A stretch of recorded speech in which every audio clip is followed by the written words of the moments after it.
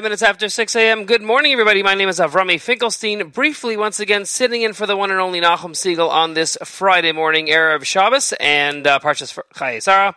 And Nachum should be in hour number 2 of the program. Welcome to your Jewish Moments in the Morning radio program. Oh,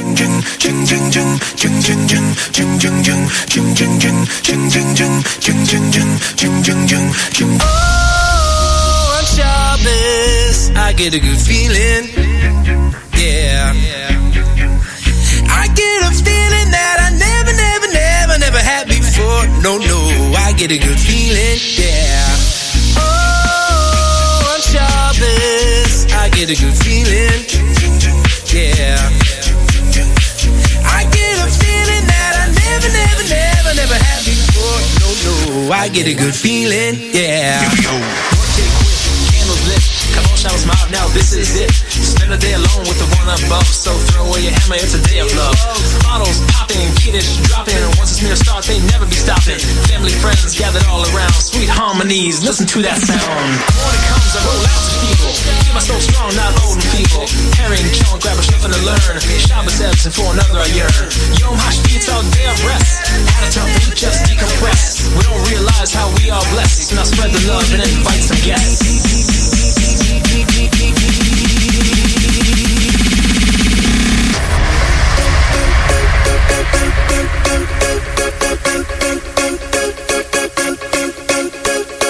Shalom Aleichem Malachei Ashareis Malachei Ashareis Malachei Elyon Mi Melech Malachei Amlachim Baruch HaKadosh Baruch Hu Boachem Lishalom Boachem Lishalom Baruch Shalom, Shalom Aleichem Malachei Ashareis Malachei Ashareis Malachei Elyon Mi Melech Malachei Amlachim Baruch HaKadosh Baruch Hu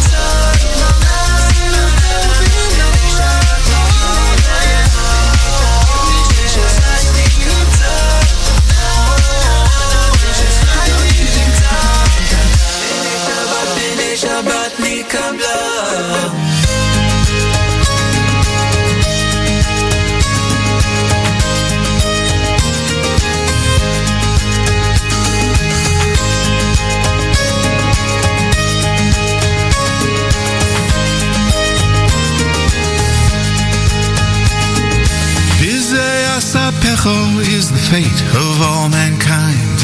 No one can avoid the bustle and the grind. Rushing to meetings, closing the deal, on the phone, on the road, buying, selling, spinning wheels. It's easy to lose balance, chasing money and success. But there's a special treasure with which we have been blessed. And as each day passes, joy fills the air, waiting for the moment to stand up and declare, Baruch Hashem, it's Shabbos, Heilige Tayere Shabbos. In the candles glow, our neshamos grow. Baruch Hashem, it's Shabbos, Baruch Hashem, it's Shabbos, Heilige Tayere Shabbos. Once the wine is poured, we become restored. Baruch Hashem, it's Shabbos.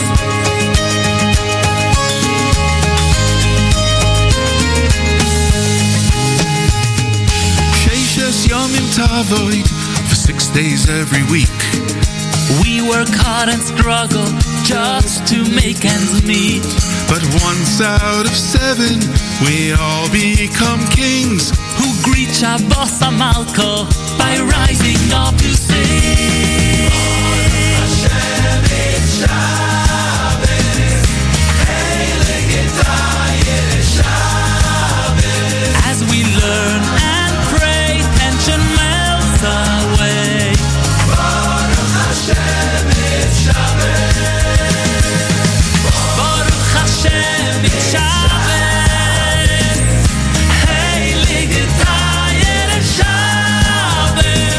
From shul we scribe with malachim at our side. Baruch Hashem, it's Shabbos.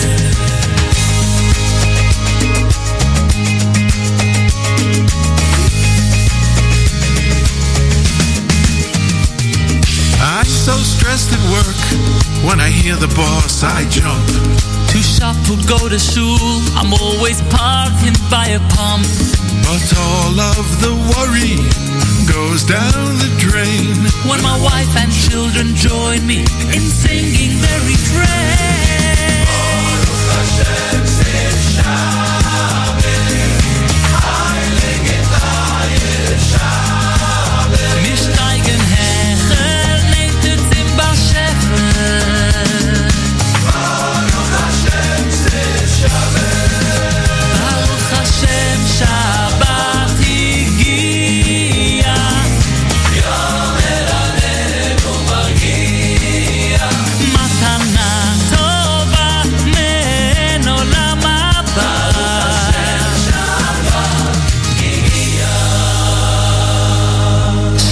Is the day we get to catch our breath, making sure our lives have purpose, with meaning and with depth.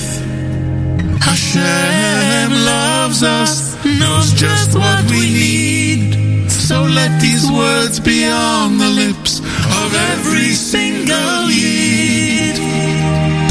Baruch Hashem, it's Shabbos. Good Shabbos. We were placed on earth for eternal worth. Baruch Hashem, it's Shabbos. Baruch Hashem, it's Shabbos. Heilige Tayere Shabbos. As much as all of the above, we get to bond with those we love. And there's one more plus. Our parents spend more time with us.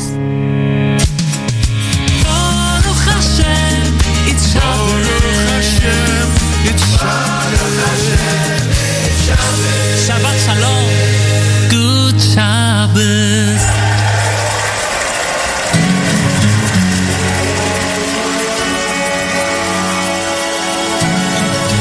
זה עוד יום שישי, נושם את האוויר, האור והצל משחקים, שוב תופסת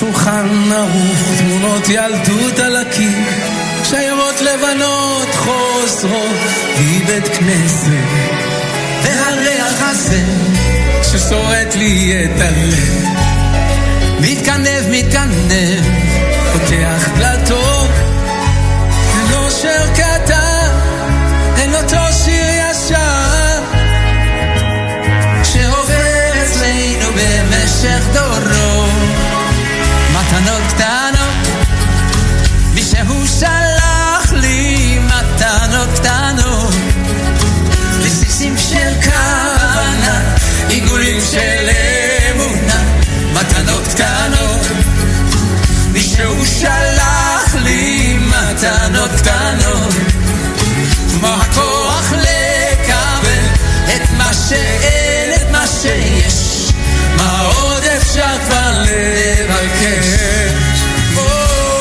כפיים, כפיים, כפיים. זה עוד יום שישי, מרפסת ביתו, השמש כמו הדאגות לאט נמחקת, מנגינות פשוטות זוחלות מהחלום, ושום שערה כבר לא תסתיר פה את השקט. אתם מתנות קטנות,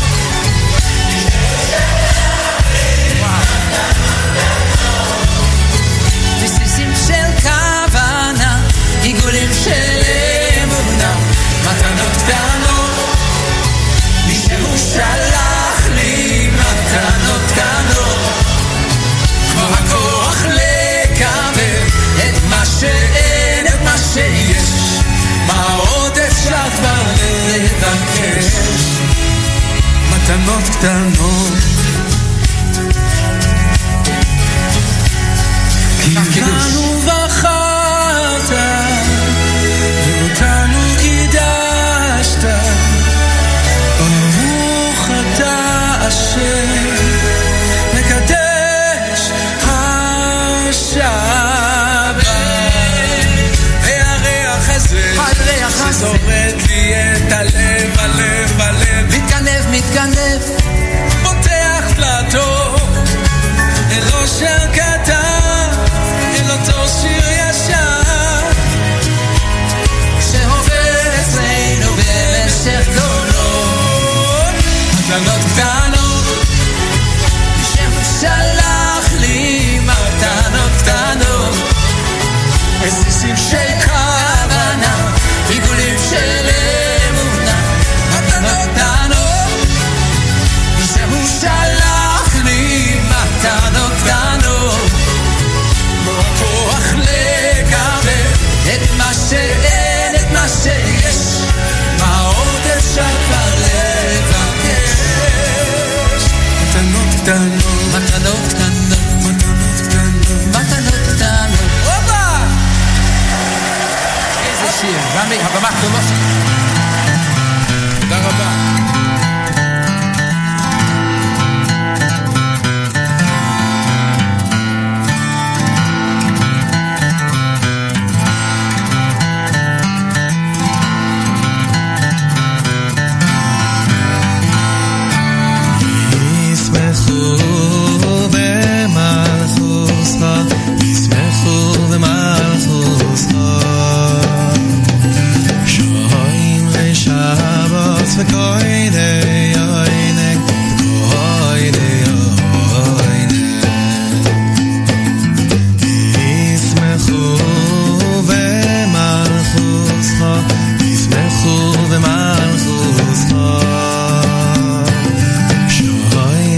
Shabbos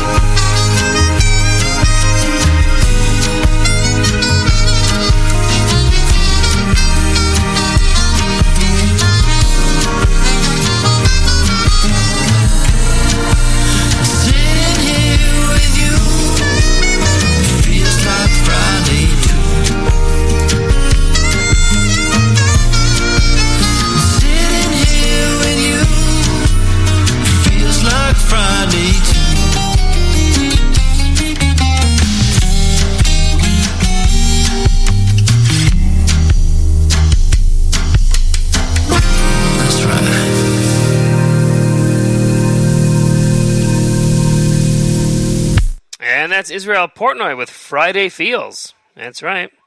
On this Erev Shabbos Parshas Chayei Sarah, November 18th, and the 24th of Cheshvan. People following the daf. Today is Nadarim 24.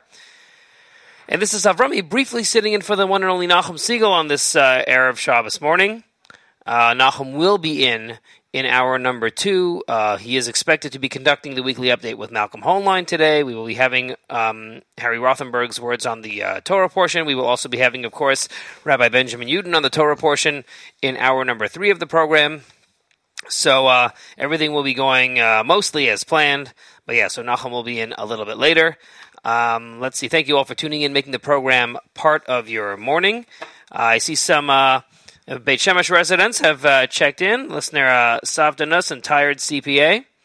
We are broadcasting live from Beit Shemesh. And so glad you are tuned in. And hopefully you guys will have a Shabbat Shalom. Hopefully everybody will. And coming up after this program, we've got the encore of the Erev Shabbos show, hosted by Mark Zamek and brought to us by our friends at Kedem. That happens at 10. Great Erev Shabbos music mix brought to us by our friends at Kedem, happening all the way till candlelighting, which is getting earlier and earlier. Mark Zamek also presents the final hour, which is a special hour of music put together for that final hour right before candlelighting. I'll be on tomorrow evening for Saturday Night Siegel, and we'll be encoring this program at 10 p.m. tomorrow. And so great programming still coming your way. Make sure that you stay tuned. I am keeping the daily playlist, as I tend to do when I host. And so we started off the program, of course, with Regesh Moda'ani. We had A.K.A. Pella with the TGIF Medley 2, my favorite of their TGIF medleys. A.B. Rottenberg featuring Shlomi Gertner with Baruch Hashem, It's Shabbos. Great tune from Journeys 5. Rami Kleinstein and featuring Avram Fried with their wonderful live collaboration of Matanot K'tanot. Rav Shlomo Katz with Yismachu from his Veha Kohanim CD, a modern-day classic. And as I said, Israel Portnoy with Friday Feels. So lots of great Shabbos-centric songs happening. We'll have some benching Rosh Chodesh songs in the next set, as we will be benching Rosh Chodesh tomorrow, Rosh Chodesh Kislev, a 2-day Rosh Chodesh coming up, I believe Thursday and Friday of next week. So let me also take this opportunity to wish everybody a Chodesh Tov. I am going to try to take some requests, but maybe we'll leave some of those for when Nachum is on a little bit later in the program, and looking forward to that. Let's see, it's just past 6:30 a.m. on the East Coast of the United States. It is 1:30 p.m., getting closer and closer to Shabbos here, and things are cooking, and we are just here getting ready. Hopefully this is a great soundtrack to whatever it is that you are doing, whether you are at home, on the go, whether you are out playing baseball or watching your grandson play baseball in Beit Shemesh, or whatever else it is that you might be doing, whether you're up in Montreal, etc., etc. So we thank you so much for tuning in. We're going to get back to the music right now. Some more great tunes coming up. This one is off of Eitan Katz's latest CD, the one entitled Truma. The song is entitled Me'ein Olam Haba, another great tune for an Erev Shabbos. We got Moshav coming up. We got Sandy Shmueli coming up. We got a whole lot more still coming up. I believe we have the news from Israel coming up in just under a half an hour, so make sure you stay tuned for that. This is Avrami. You are listening to an Erev Shabbos edition of JM and the AM, being brought to you live, at least for the beginning of the show, from Beit Shemesh, Israel, here at the Nachum Siegel Network.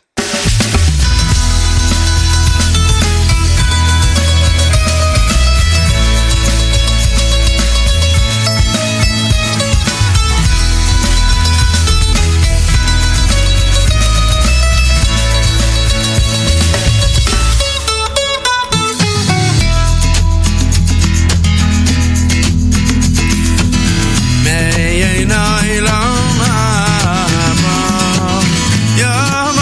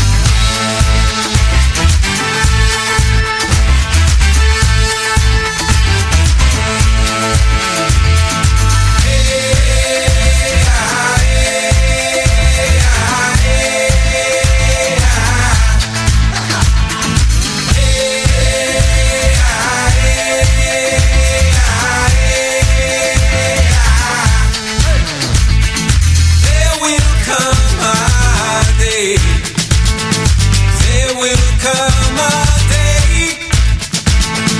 There will come a day. There will come a day. By your mouth, by your mouth, by your mouth, by your mouth.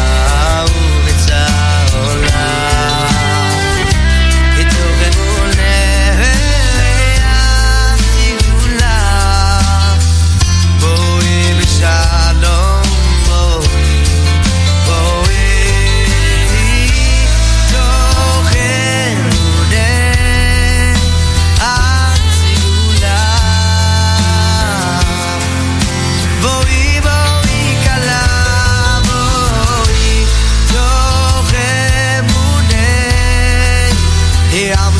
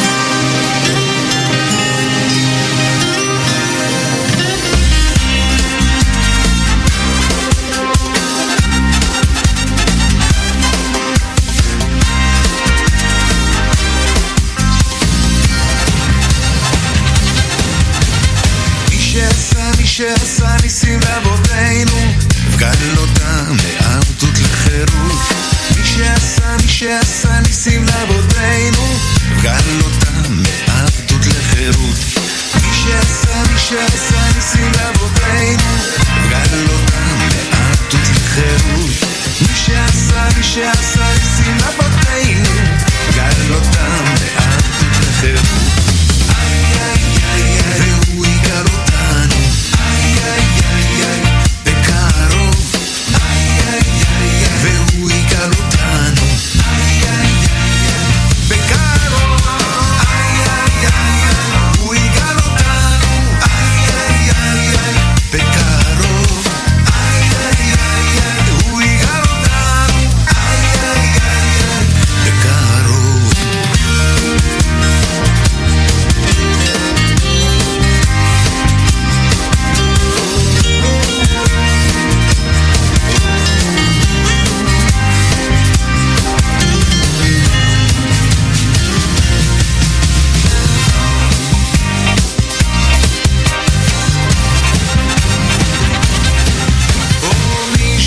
מי שעשה ניסים לאבותינו, גאל אותם מעבדות לחירות.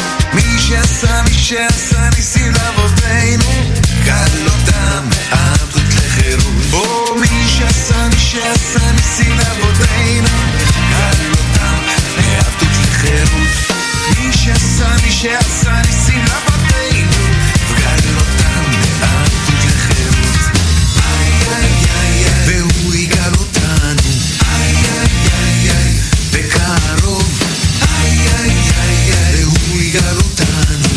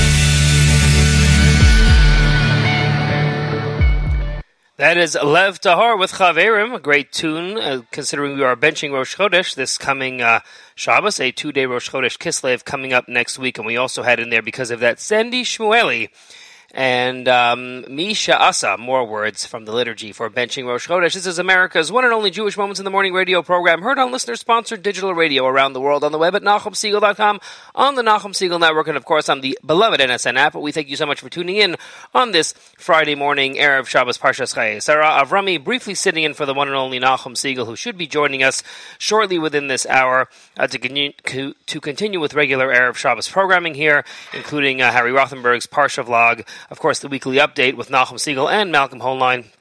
And Nachum will also be presenting, as always, Rabbi Benjamin Yudin to discuss the Torah portion of the week coming up in hour number 3 of the program. Daily playlist is being kept. Just to do a quick rundown of the songs before the news from Israel, we had in there Eitan Katz with Me'ein Olam Haba from his Truma CD, Moshav with Bayom Hahu, a wonderful tune from Shabbat Volume 2, David Dax with the Shabbos medley from Shiras Hayam, Moshe Yes with an instrumental version of Lechadodi from Shabbos on My Mind, and as I said, Sandy Shmueli and Lev Tahor in there with words from the benching Rosh Chodesh. We're going to bring up the Galei Tzahal in the background here, and hopefully that'll all work out.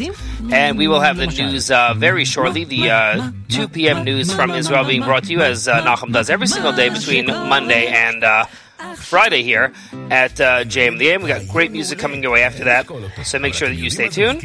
And coming up at 10 a.m., an encore presentation of Mark Zomik's Erev Shabbos show, brought to us by our friends at Keta. Mark also put together another wonderful edition of the final hour, which will play for an hour before candle lighting. So make sure to stay tuned for all of that. A great soundtrack for whatever it is that you are doing on this Erev Shabbos.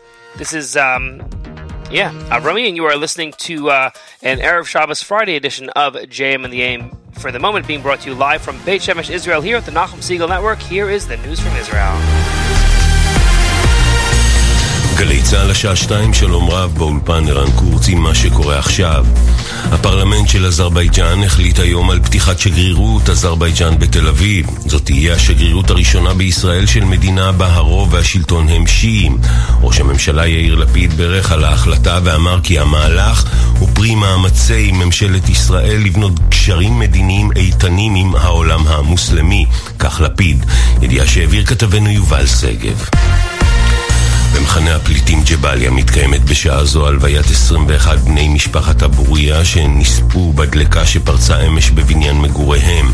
אלפים משתתפים במסע. כתבנו ג'קי חוגי מציין שקודם לכן היום אמרו רבבות מוסלמים במסגד אל-אקצא תפילת אשכבה לזכרם. בעיר רהט הודיעו על ביטול כל הפעילויות במרכז הקהילתי ובהיכל התרבות ביומיים הקרובים כהשתתפות באבל. כתבנו אדם פרג' מוסיף שחלק מקרובי משפחתם של משפחת אבוריה גרים היום ברהט. הקשיים במשא ומתן הקואליציוני: חבר הכנסת איתמר בן גביר שוחח עם נתניהו וקרא לו להיענות לדרישות של בצלאל סמוטריץ' באשר לתיק הביטחון או האוצר. מוקדם יותר היום העלה חבר הכנסת אורי מקלב מיהדות התורה אפשרות של הקמת ממשלה עם המחנה הממלכתי. מקלב אמר בראיון לביטאון המפלגה יתד נאמן: כולם אומרים שהפנייה לגנץ היא סחריר, ספין, אבל גם ספין יכול להגשים את עצמו. עוד אמר מקלב, המשא ומתן היה צריך להסתיים בתוך יומיים ולא להימרח עד עכשיו. כתב התחום הפוליטי שחר גליק מוסר כי בכל מפלגות הקואליציה העתידית מספרים בימים האחרונים על קשיים נוספים בהרכבת הממשלה, אך מעריכים כי הכל ייפטר עד לסוף השבוע הקרוב. פועל בן 60 נהרג בצהריים במפעל בראשון לציון. הפועל נלכד תחת משטחי קרמיקה, וכשחולס היה ללא סימני חיים ועם חבלות בכל חלקי גופו. לצוותים הרפואיים שהגיעו למקום לא נותר אלא לקבוע את מותו. ידיעה שהעבירה כתבתנו הדס שטייף. יומיים בלבד לפני שריקת הפתיחה, קטר חזרה בה מן ההיתר למכור אלכוהול בתוך האצטדיונים במהלך משחקי גביע העולם, והחליטה לאסור את מחירתם של משקאות חריפים ביציעים. ההחלטה הודלפה הבוקר לניו יורק טיימס, ובמהלך היום צפויה לצאת הודעה רשמית מדוחה. סוגיית האלכוהול ביציעים חוללה מתח רב ביחסי קטר עם פיפה, וכעת לא ברור כיצד תנהג ההתאחדות. תחזית מזג האוויר: מעונן חלקית עד בהיר, תחול עלייה קלה בטמפרטורות שתימשך גם בשבת. אלה זמני כניסת השבת: פרשת חיי שרה, שבת מברכים לחודש כסלו, בירושלים 2 דקות לפני 4, בתל אביב ב-4:20, בחיפה ב-4:07, ובבאר שבע תיכנס השבת ב-4:21. ולזמני צאת השבת מחר, בירושלים ב-5:17, בתל אביב ב-5:18, בחיפה ב-5:16, ובבאר שבע תצא השבת מחר ב-5:19. לכל מאזיננו שבת שלום, אלה החדשות.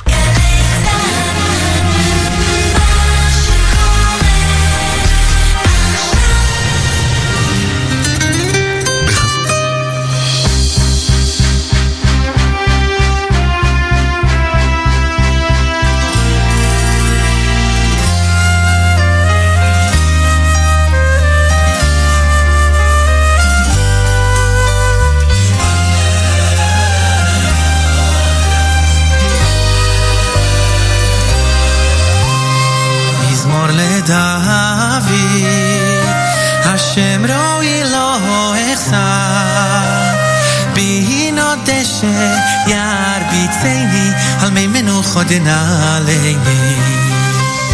נפשי ישובת, נפשי ישובת, ינחני במעגלי צדק, אוי למען שמו.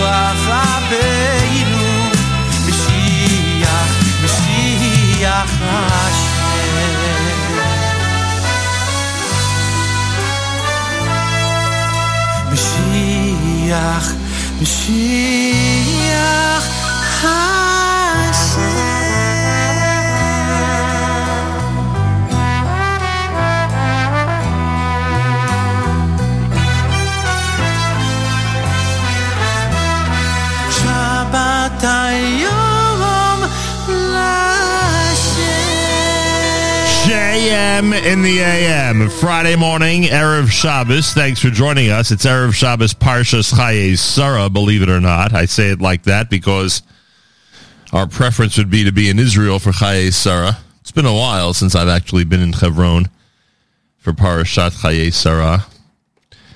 In fact, I saw Rabbi Yudin yesterday, and I was saying to myself, I remember the year that Rabbi Yudin and I were there.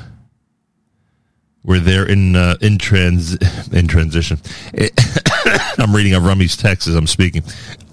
I remember Rabbi Yudin and I were in Hebron the same Shabbat, and we actually conducted the Torah portion from the room that I was staying in Hebron.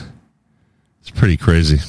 A lot of great memories of Shabbat Chayei Sarah, and with Shabbat Chayei Sarah about to start in Israel, I remind everyone to continue to pray for our dear friend Ofer Ohana, who was injured in that terrorist attack just a couple of weeks ago. That was some news to open up the phone to on Saturday night and read about that Saturday night terror attack. So yeah, the holy city of Hebron beckons, and I am sure there will be a tremendous number of people who are flocking into Hebron. And what an amazing Shabbat they'll have, that I could tell you. Ofer Ben Tova, by the way. Ofer Ben Tova. Keep him in mind. One of the recent victims of terror in Israel. Too many recent victims of terror in Israel. He's one of them. We'll get to Harry Rothenberg in a minute. Of course, Rabbi Yudin later on. Malcolm Hoenlein, Vice Chairman, Conference of Presidents of Major American Jewish Organizations. He'll join us coming up.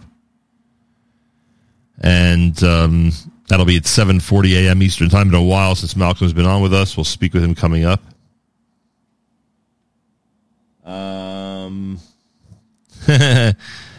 Someone on the app is wishing a Shabbat Shalom to their neighbor in Ramat Beit Shemesh. I don't know if we're going to get to the Mushka song, but thank you for sending regards to Avrami. And I want to thank Avrami, always steps in, even in regular situations, not just emergency weeks. But today it was a big, big help. Since I didn't have access to a studio until 7 o'clock, it was a big, big help that he started the show this morning. So thank you, Avrami, for everything. And especially your work this morning. It's much appreciated.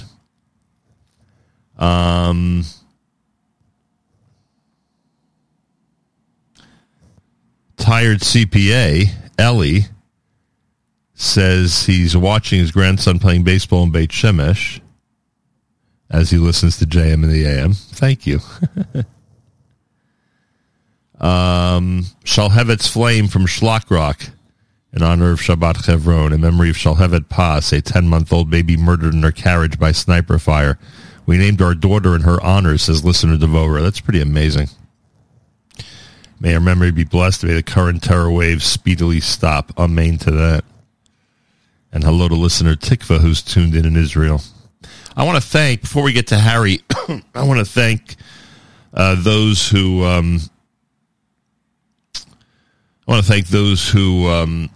have been paying Shiva visits to my wife, Stacy Siegel. Well deserves the honor and time that people are giving her in light of the passing of my father-in-law. And, of course, those who are visiting my mother-in-law, my sister-in-law. Much appreciated. Shiva week is difficult on everybody, and in our circumstance, it hit us like a ton of bricks out of nowhere, as you know, after the big wedding celebration last Thursday night. So a big thank you to all those who are extending themselves by coming or by extending condolences in whatever matter, whatever way, shape, or form. It's much appreciated. And I thank you very, very much.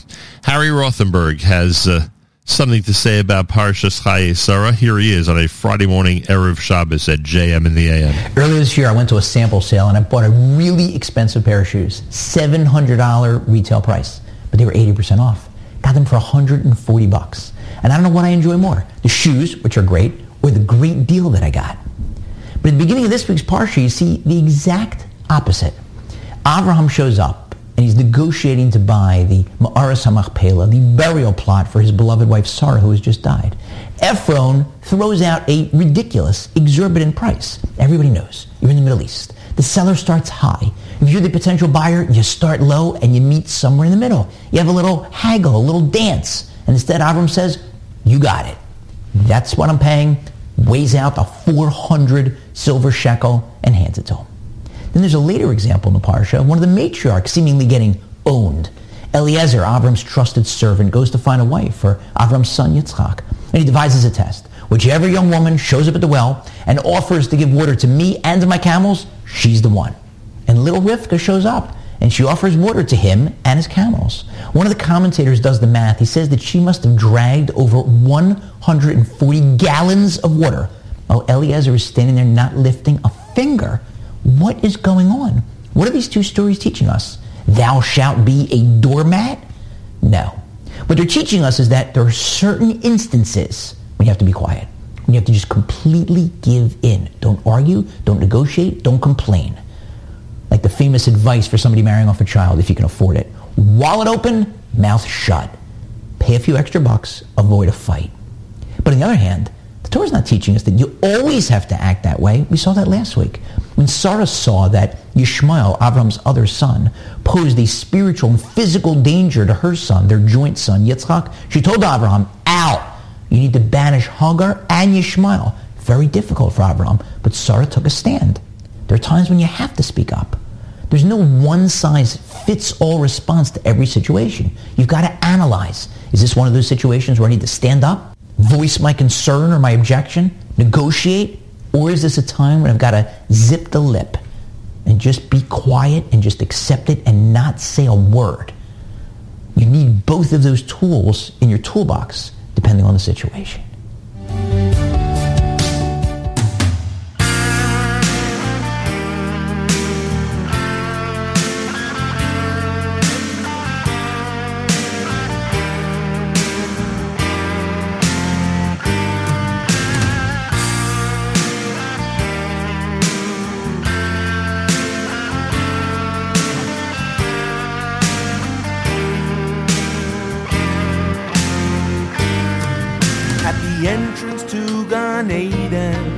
In the land of holy stones lies the hopes and dreams of many Jews.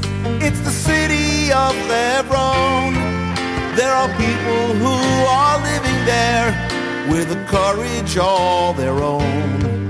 And they know that we stand behind them, that they are not alone. The flame must never go out. Flame must never die. Hebron is ours now and forever. Am Yisrael Chai.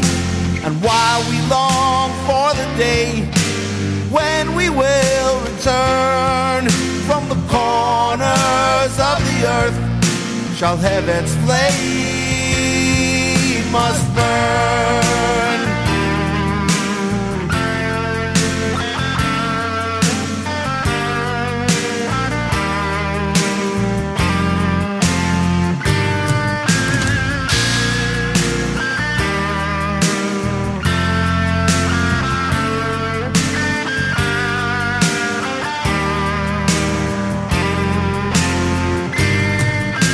When Abraham bought the cave, paid 400 shekel coins, he knew this was where the physical and spiritual world enjoin.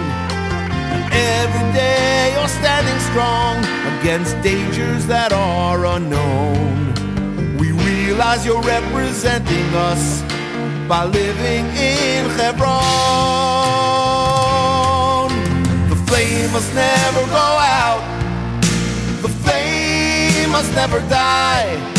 Hebron is ours now and forever. Am Yisrael Chai. And while we long for the day when we will return from the corners of the earth, shall heaven's flame must burn. We've seen you through some painful times, and others might lie ahead, but the soul will last forever. Shall heaven's flame will never end.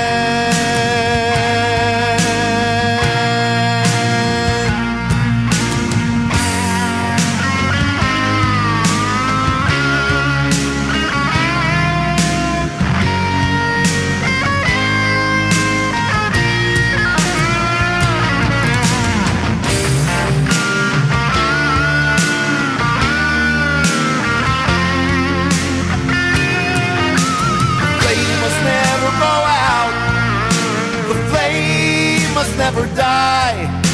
Hebron is ours now and forever. Am Yisrael Chai.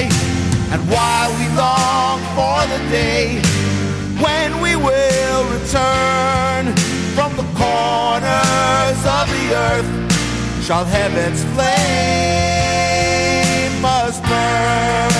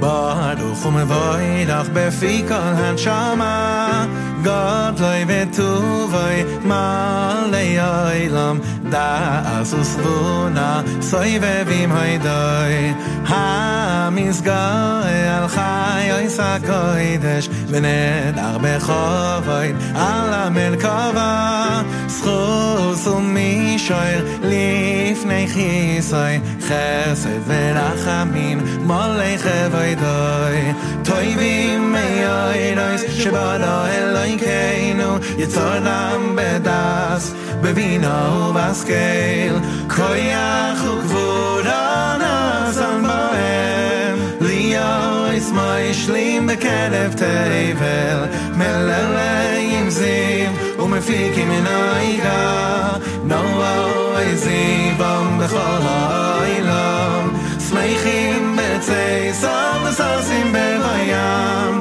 אויסים באימן הצעים קוינם היי אוי איי איי איי ביין בחבוי נאיסים לשמוי צהלה ודינה לזכר מלכוס אוי איי איי אוי איי איי איי קד על השמש ויזכור רב הסכין צורה סלבנה של הלבח נאיסים לי כל צבא מודיים תפנס וגדולה שרפים בחייס בפני הקדש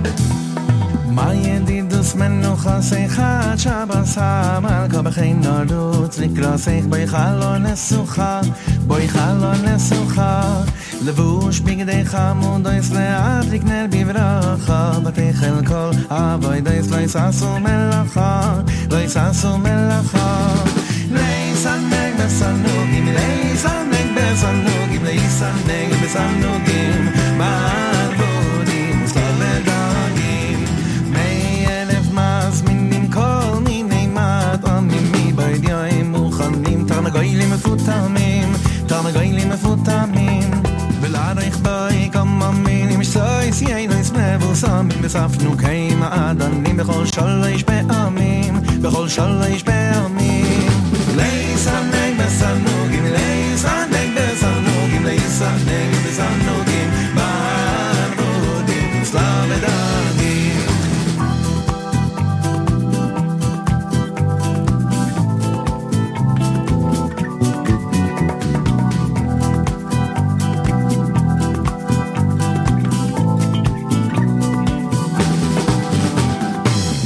יעקב יירש בלי מצודים נחל לא בכבדו השיר ברש וסיסקו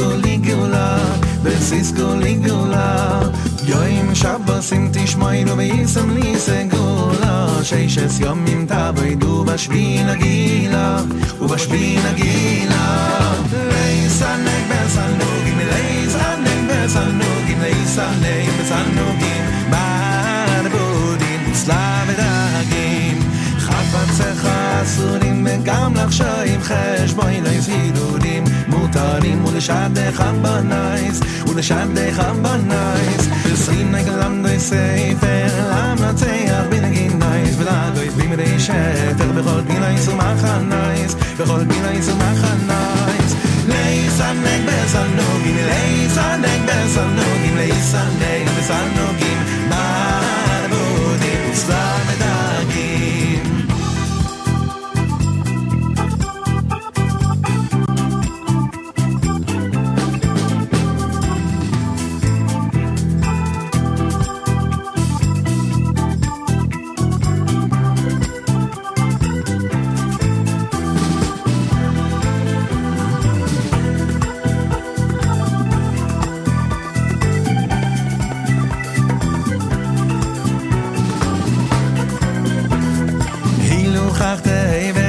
זוינה קדולה שבס והשינה משובח אף דף נפש משיבס כדף נפש משיבס בחי נפשי לך אורגו ולנוח בחיבס כשי שנים מצוגה בו ינוחו בינו בס בו ינוחו בינו בס לייסנק בסנוגים לייסנק בסנוגים לייסנק בסנוגים מערבודים סלם ודגים Melam habayim Shabbos menuchal kol hamisangim vayizku l'erev simcha yizku l'erev simcha Eimechem le'Mashiach yutzadu l'irvacha Duseinu sas miyach benas yagan v'anacha benas yagan v'anacha Leisanek besanugim leisanek besanugim leisanek besanugim marbudim slavedagim JM in the AM, Shlomo Katz. I wonder if he knows how many of his selections dominate our Erev Shabbos programming.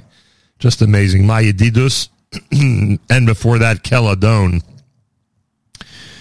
Here at JM in the AM. It's amazing that our app is being dominated by comments from people in Israel as they are very, very close to Shabbos. I think in Yerushalayim, candle lighting is like a couple of minutes after 4 o'clock. And in other parts of the country, somewhere between 4 and 4:30. So thank you to those who are spending your last minutes before Shabbos with us here at JM in the AM. Listener Ita says, I'm also listening from Ramat Beit Shemesh. My condolences to Stacy. Shabbat Shalom, everyone. GZ Settler, sorry for your loss. Thank you. Judy Landy wants to hear Rosh Chodesh benching song. Oh, I forgot to mention, it's Erev Shabbos Parshas Chayei Sarah with candlelighting in New York at 4:15. Candlelighting in New York, 4:15. We will bench Rosh Chodesh tomorrow. Rosh Chodesh Kislev will be Thursday and Friday, which means we will be saying Hallel on Thanksgiving. Rosh Chodesh Kislev will be Thursday and Friday, and we will be saying Hallel on Thanksgiving. Yes, Rabbi Heber and I did discuss that, I believe. The irony of all that. I don't know what we're going to do about a weekly update next week. That's a good question, actually. We'll see if we can fit a weekly update into our schedule since it is the Friday of Thanksgiving weekend next weekend. We will figure it out, as we tend to do.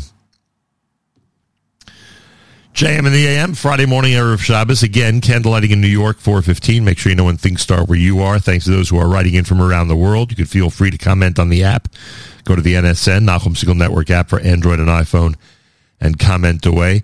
I was given a advance notice overnight that today is the 18th birthday of a very prominent listener of JM in the AM. Apparently, listener Baruch Jungreis is spending his Friday celebrating a milestone birthday. How do you like that? So, to Baruch Jungreis, I say happy birthday, happy milestone birthday, and that comes from me and the entire Segal family, and I would say the entire Lower East Side of Manhattan.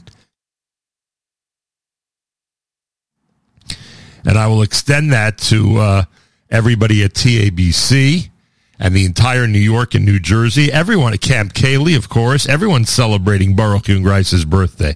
So happy birthday, Baruch, from all of us here at JM in the AM. Dov Halpern is next. You're listening to a Friday morning Erev Shabbos JM in the AM.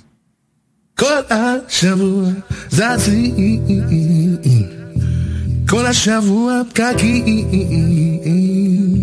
כל השבוע מחכים ומחכים שזה יבוא.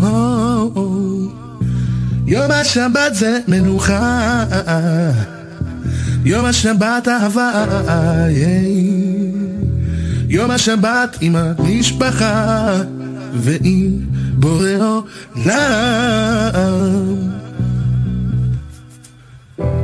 לך דודי לקראת קלה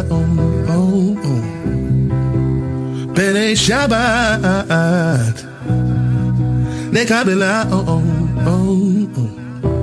לך דודי לקראת קלה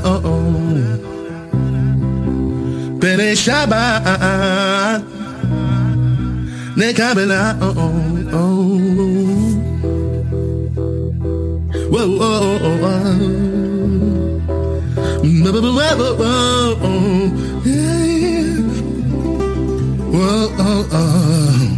כל השבוע עומדים, כל השבוע עם אנשים זרים מן הזרים, הם בטח לא שכנים. יום השבת זה מנוחה, יום השבת אהבה, יום השבת עם החברים, קידוש וגם חמין. לך דודי לקראת קלה בני שבת לקבלה. לך דודי לקראת קלה בני שבת לקבלה. לקראת קלה לכו ונלכו כי בכל המרחב מראש מגדר נסוחר סוף מעשה במחשבה תחילה.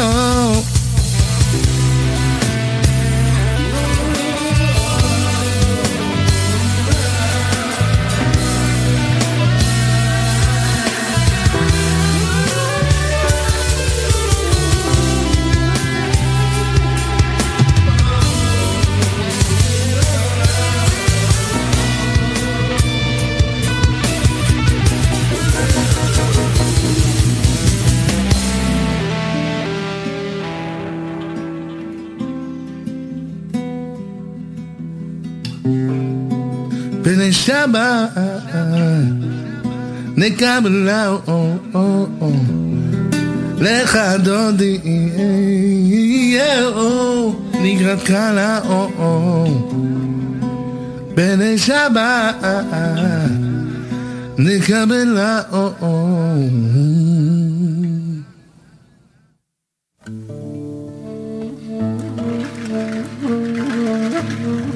Come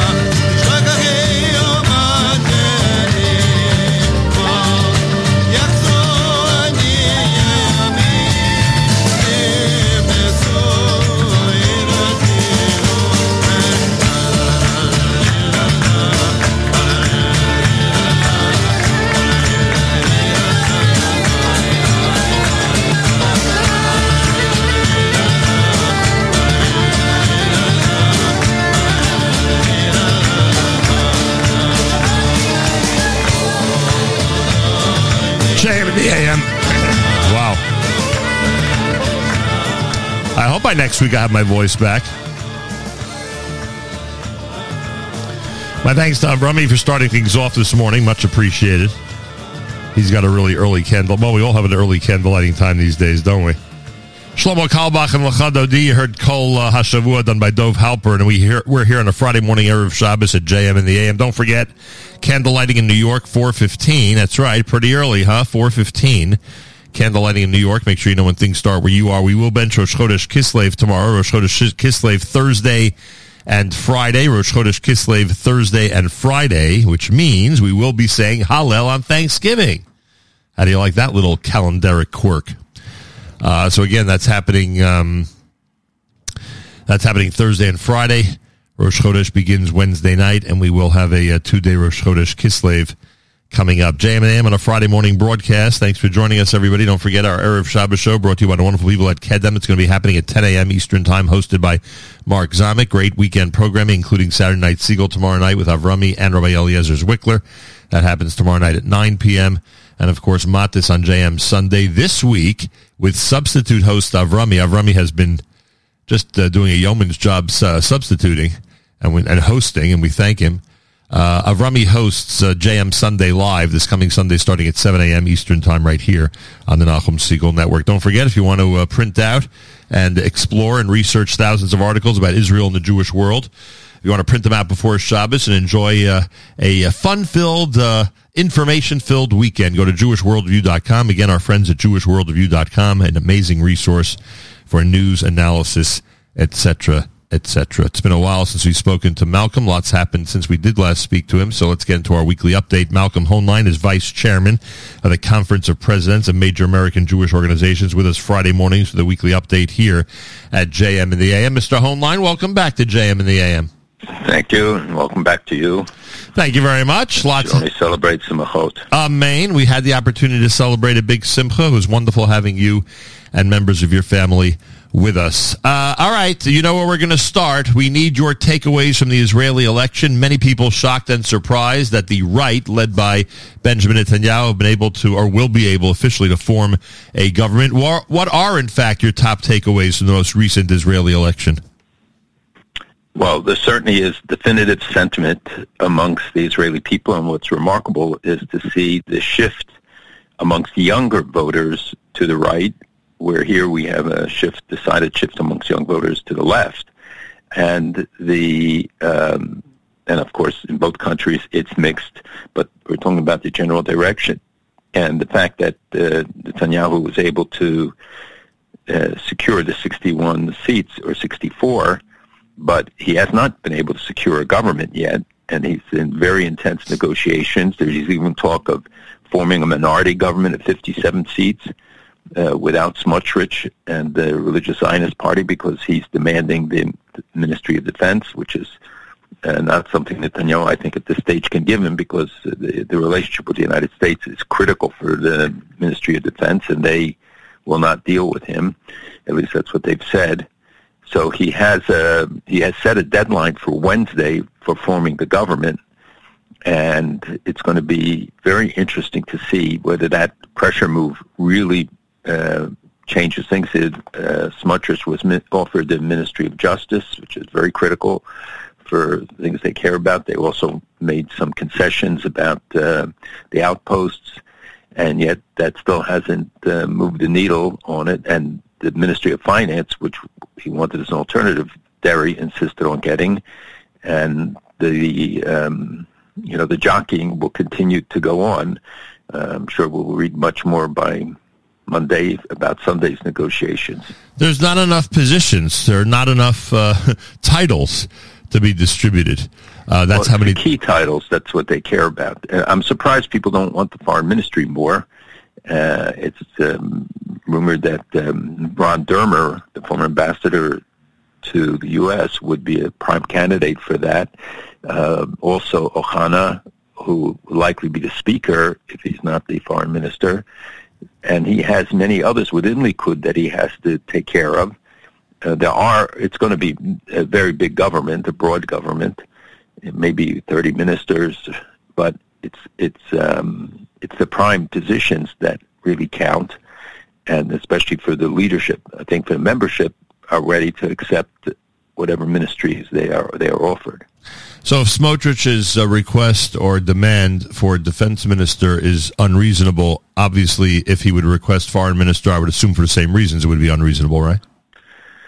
It would be more reasonable, but not likely, and would also be complicated because many foreign governments have also imposed this restriction, which I think is, governments should be able to choose their members. If somebody doesn't want to deal with them, it's their business.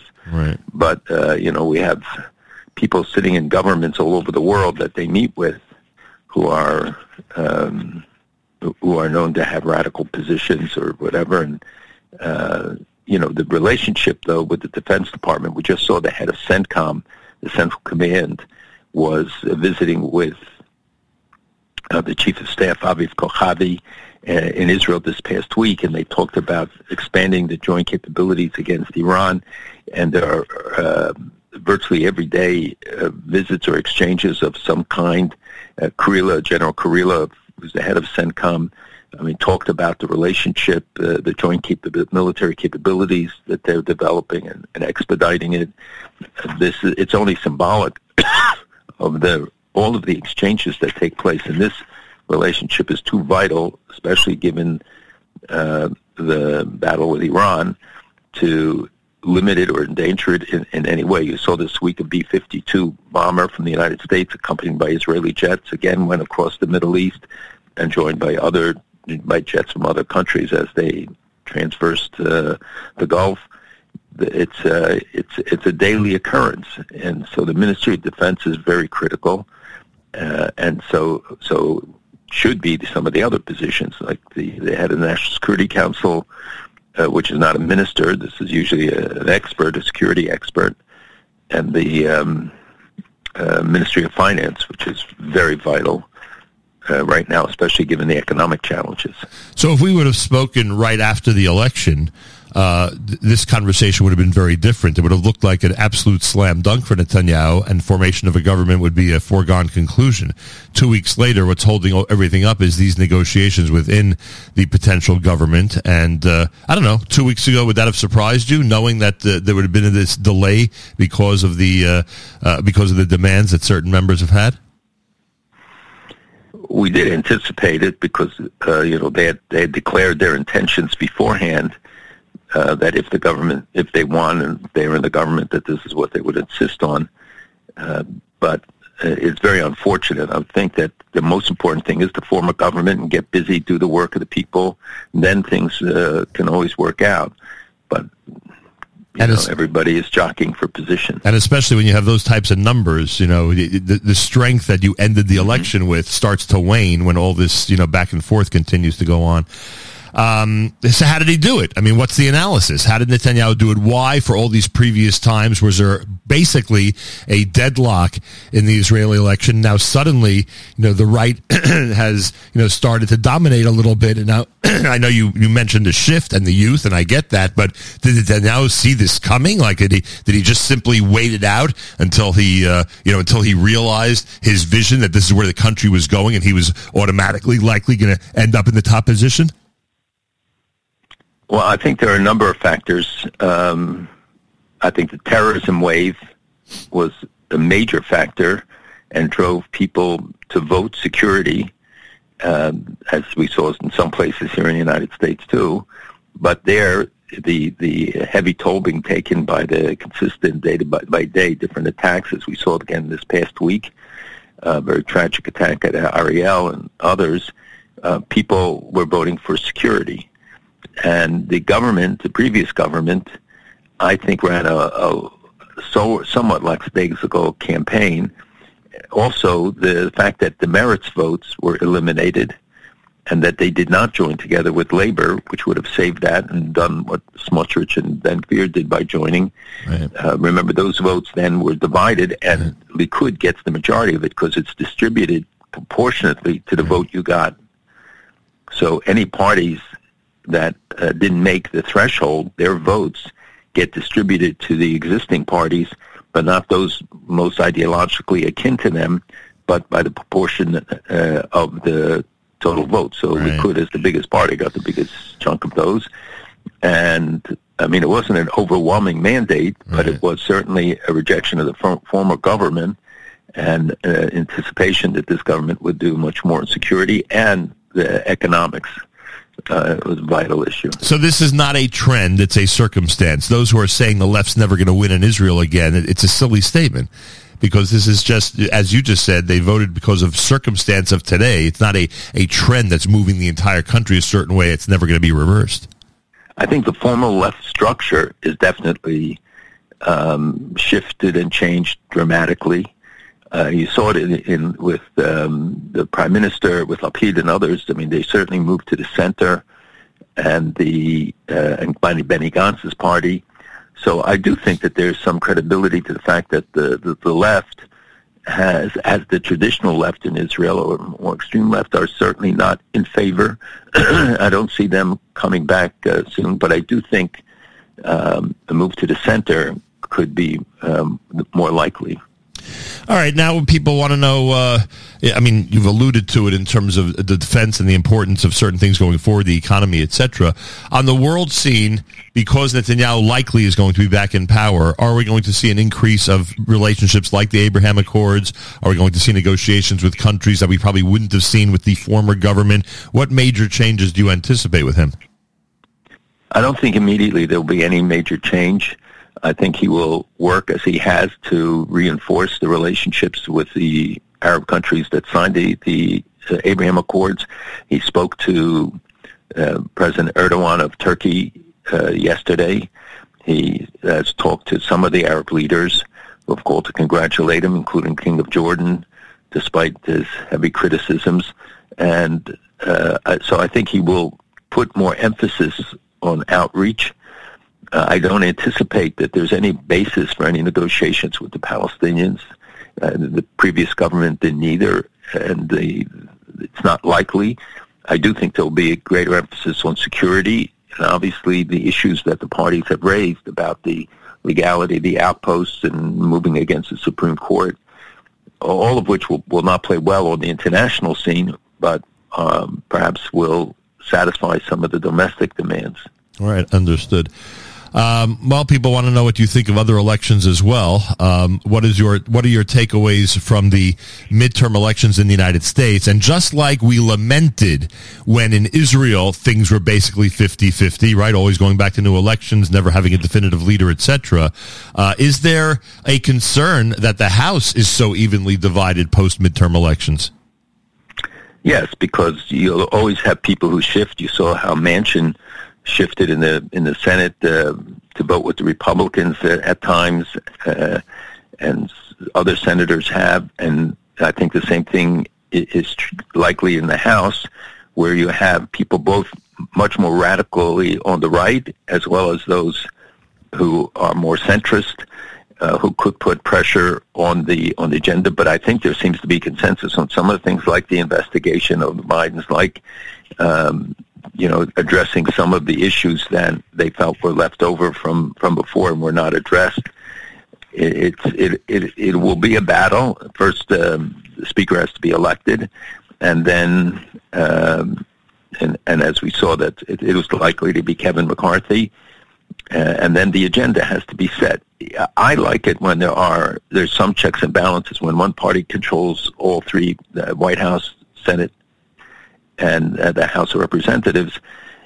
Sometimes you get a juggernaut, but I think it also can be crippling when they just are an opposition party, meaning opposing everything that comes up, rather than coming up with their own positive agenda to get through. So the House has the power, the purse, it has other abilities, but I think standing up for a lot of the issues where people have felt weakness, everything from China to domestic security, the border issues, certainly the economic issues are very vital. And standing up against Iran, we saw them launch this new hypersonic, or it's claimed they have a hypersonic missile that can hit Israel in 400 seconds. People shouldn't get too crazy yet. They don't have it. And they're only claiming that they have the technology for it, which hasn't been proven either. But the move against Israel in the UN in last week on the ICJ, we did not see the administration really taking this on in a very tough way. We have to see some changes. I mean, on a lot of issues, both domestic and international, that Iran and China are using detectives here to go after dissidents, and I'm not saying that nobody cares, but the most blatant, of course, was the FBI investigation, demanding an investigation of the murder of the journalist in Israel. 700 American journalists have been killed. We haven't seen any investigations anywhere else like this. And the one country that really does hold itself to account, and to have the State Department, the White House, and everybody else said they knew nothing about it, doesn't give us a source of comfort. And I hope that they'll quickly reverse it, and then it's some rogue element within the FBI that's responsible, rather than the Attorney General approving it and everybody else having approved it, because this would be it's a very disturbing movement, sends a very bad message in the region. You'll start to worry if it's not reversed by when? Is this days away or? This week. This week. We'll remember Pelosi and Hoyer as easy to work with vis-a-vis Israel issues under the leadership or not? Hoyer is a great friend, and Nancy Pelosi was generally supportive. So people will look at the term generally on Israel issues, look at the votes that came up, and fighting elements within there, really cancerous elements like the Squad and others.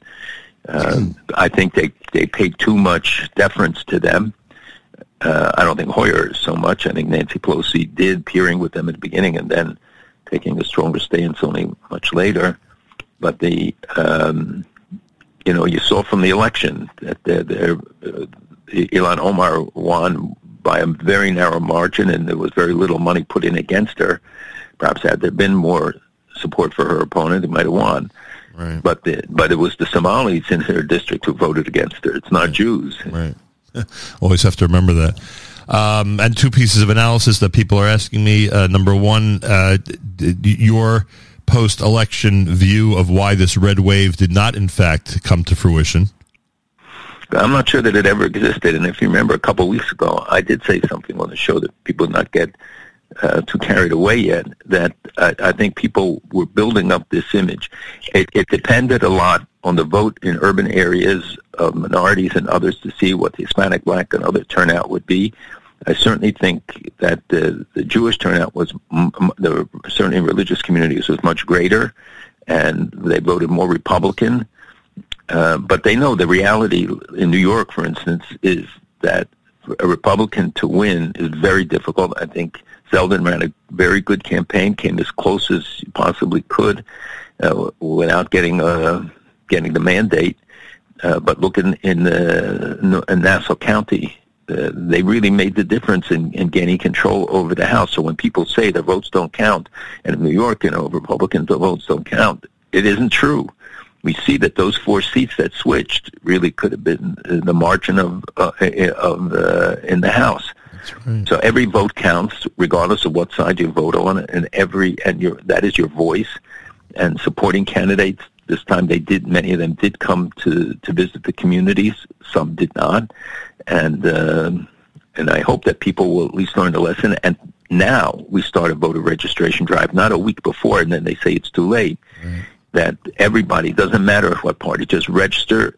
And here, obviously, to vote in the primaries, you have to be a Democrat, but you can register Republican also. And the other piece that people in this audience want you to comment about, and that's your impression of the Trump announcement this week. I think it's very early. I think it evoked a lot of negative response, much more than perhaps one would have anticipated so early on, where major backers announced that they wouldn't participate, even Ivanka. And I think, he did it in measured tones. And if he could sustain a campaign like that, he would do much better. but it's very early stage, and 2 years of a campaign is very long for people to take. And he has a lot of opposition. And it's whether it's DeSantis or Pence or others, I've heard over the last couple of days, it's not going to be a walk away. Yeah, one would expect that. It's America's one and only Jewish Moments in the Morning radio program, heard on listeners-sponsored digital radio around the world, the web at NachumSegal.com, on the Nachum Segal Network, and of course on the beloved NSN app. Malcolm Hoenlein, Vice Chairman, Conference of Presidents of Major American Jewish Organizations. All right, I mean, we've spoken about this topic endless times, but I feel there's no option but to address it, and address it strongly today. We did have an opportunity after the Kanye episode to delve into his anti-Semitic rant, and I don't think we had an opportunity since the Kyrie Irving tweet, nor did we have an opportunity, obviously, since last Saturday night with Dave Chappelle to address the rampant desire among certain people to spread information about Jewish people, which they think does not lead to danger or insecurity for Jews. And, of course, we think just the opposite. What is your impression of anti-Semitism in America in light of these recent events? So, a subject we have discussed endlessly and mourning about what is really happening, and it's because we look at this to directly, both by direct experience and the hearing from people, but also because we have SCAN that monitors the Secure Community Network that monitors the anti-Semitic attacks across the country. This pattern has been growing, and equally disturbing to me, let's say on the comments of David Chappelle, and supposedly humorous, how many Jews said to me, well, it's satire, it's satire, and some of it was very funny. There's even one Orthodox rabbi who had indicated that he wanted to invite him to his synagogue to speak, and because he thought it was a very clever thing. It was not clever. And if you go on the internet and you see the reactions of support and the comments that are being made, people don't get it. The young people don't know. If it was satire, they don't understand the reference. Frankly, I didn't see it as satire either. I thought it was horrendous. It would never have happened before, and it would certainly not be acceptable if it was about another ethnic or religious group. And what's very disturbing is that when one goes on the internet and sees the reaction to it, when Kyrie Irving, wanted to give when Adidas and somebody, I don't know if ADL was part of the announcement, but they announced that it would get $1 million, $500,000 from each of them. There were millions of vile comments on the internet saying, you see, Jews take the money, Jews are only interested in money. The fact of what he said and did, and whether, how much he really knew or not know. I mean, there are times when sometimes these comments are just common speak that they say without understanding the implications. And I have talked to some of the people who were engaged in earlier controversies who were not anti-Semitic in any way. They were ignorant, and then the rise to defend them is equally disturbing, as was welcome the instances of people who, including sports stars, who stood up to condemn them.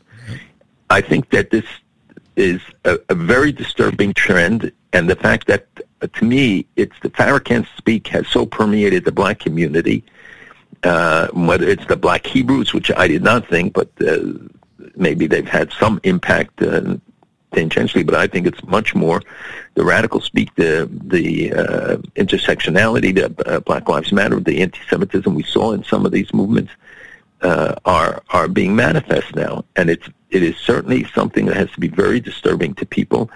And the failure of black leaders and others to speak up, it's not we who have to fight it, it's they. We are the victims, not the perpetrators. And I think that we see how pervasive. Case Western University announced that their student body voted for a BDS resolution. We saw that Harvard was determined to have been the campus with the most anti-Semitic attacks, according to one of the reports that came out in studying the 21-22 academic year. And, you go around from University of Chicago with 13 incidents, or Tufts with 12, and that's ones that are reported and that they got the information on. But the students themselves talk about the relentless atmosphere on the campuses, and we are seeing it in so many different places, in so many different ways. and one shouldn't dismiss what happens at the UN. All of this stuff adds up. And then if a Jewish name is associated with some sort of a scandal or collapse of a business, it adds to it. And I'm telling you, if people could see what goes on the web, the real impact of it, the fact that the UN voted 98-17 to take Israel to the International Criminal Court, declaring occupation will need to end. I mean, a Palestinian maneuver to avoid negotiations, and yet overwhelmingly the countries of the world, the truth is 69 did not vote for it, but only 17 of them voted against it. This is all a cumulative impact, and it's something the community has to take seriously. We have to deal with the domestic security, but we have to press elected officials. And now the election is over. It's time to really get behind it. Everybody took credit, the elected officials, for the amount of money that we get for security, and and rightly, it is very generous, but the problem is much deeper, and I think we need innovative and new approaches and to be more, to confront it more directly. You know, it's funny because I never even thought in context of Farrakhan and what was going on 30, 40 years ago with public statements by black leaders. But, you know, we could conjecture if Farrakhan had the internet, you know, how much worse that whole era would have been. Well, now the Farrakhan types have the internet, and they're able to do and expand on the seeds that he sowed in New York and other places, you know, decades ago. Which, by the way, justifies, because people, I remember, you know, in those days, late 80s, early 90s, you know, were wondering about how sensitive Jewish leaders were to his statements and whether they refused to meet with him, et cetera, et cetera. Now you see the justification because it was seeds that he sowed that, you know, got us to this point, frankly. And former President of the United States, stand with him on a stage, and, you know, he may not be spewing it so much now. I think he's 89 years old, but his impact, it's very clear, and you're right. The internet and social media generally expands it. But look what's happening on the campuses, and it's not only amongst blacks, and it's not only amongst any one group. It's very widespread, and this is of great concern. And the more that they manifest it in physical assaults, the more dangerous it becomes. All right, I just got to move on because it would be wrong if we didn't discuss the Iranian protesters. It's been a couple of weeks since we've done a weekly update. Is there, in fact, any update? Because when we last spoke, they were making some progress to the point where you felt the numbers and the actions were really having a big effect. Anything new over the last couple of weeks? Yesterday, in 134 cities, over 3 million people participated. I believe it's having an impact. I believe it's growing. The West does not give it the attention and certainly not the support that it deserves.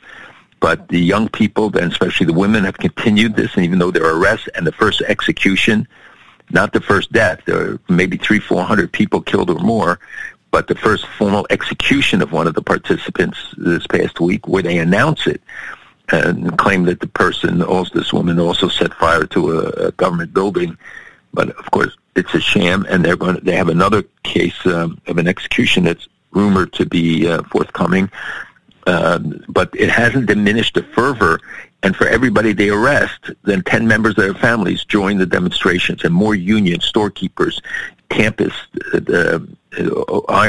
refinery workers, every category you can imagine are joining and being expressing themselves. And you see the isolation of Iran.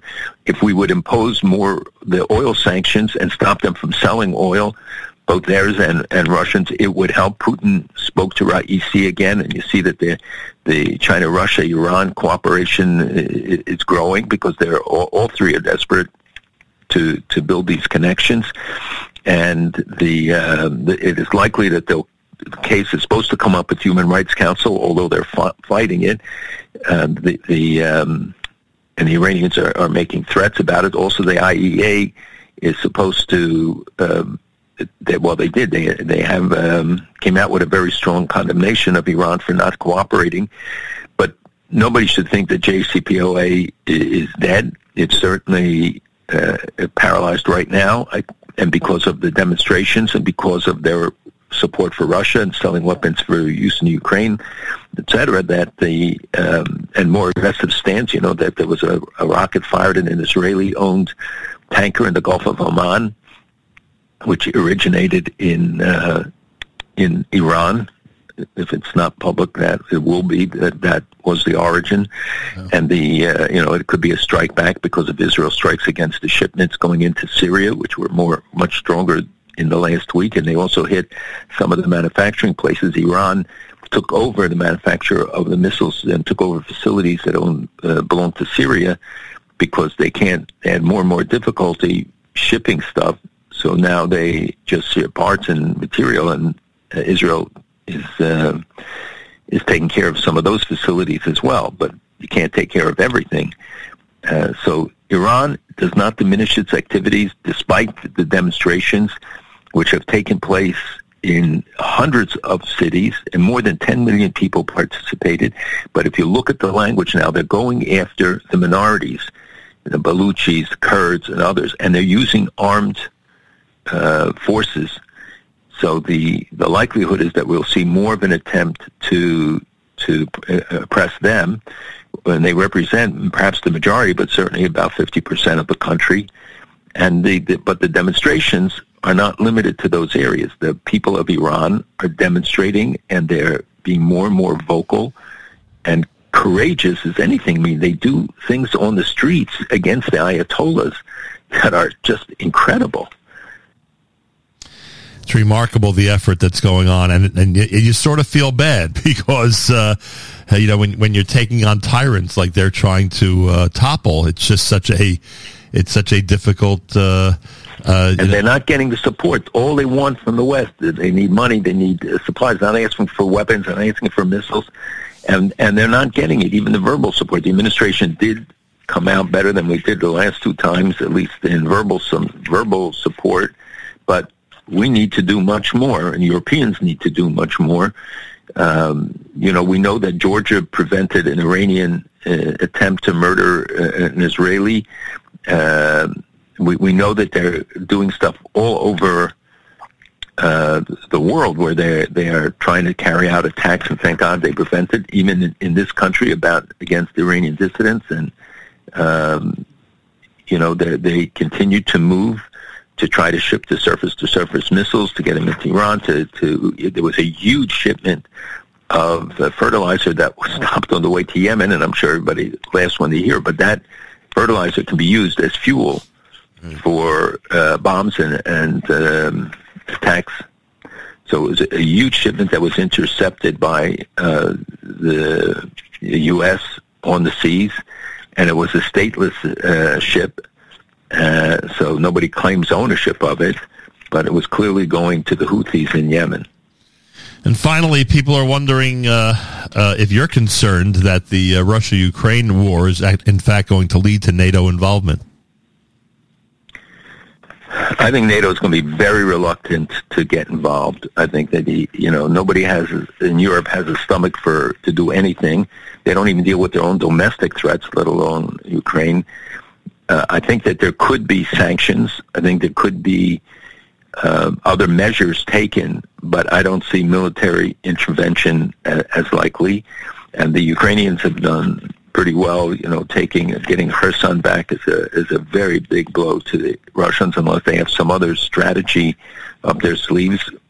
I think it's more that winter is coming and they couldn't hold on to the longer border and the extension of the supply routes, which were being cut off by the Ukrainian forces.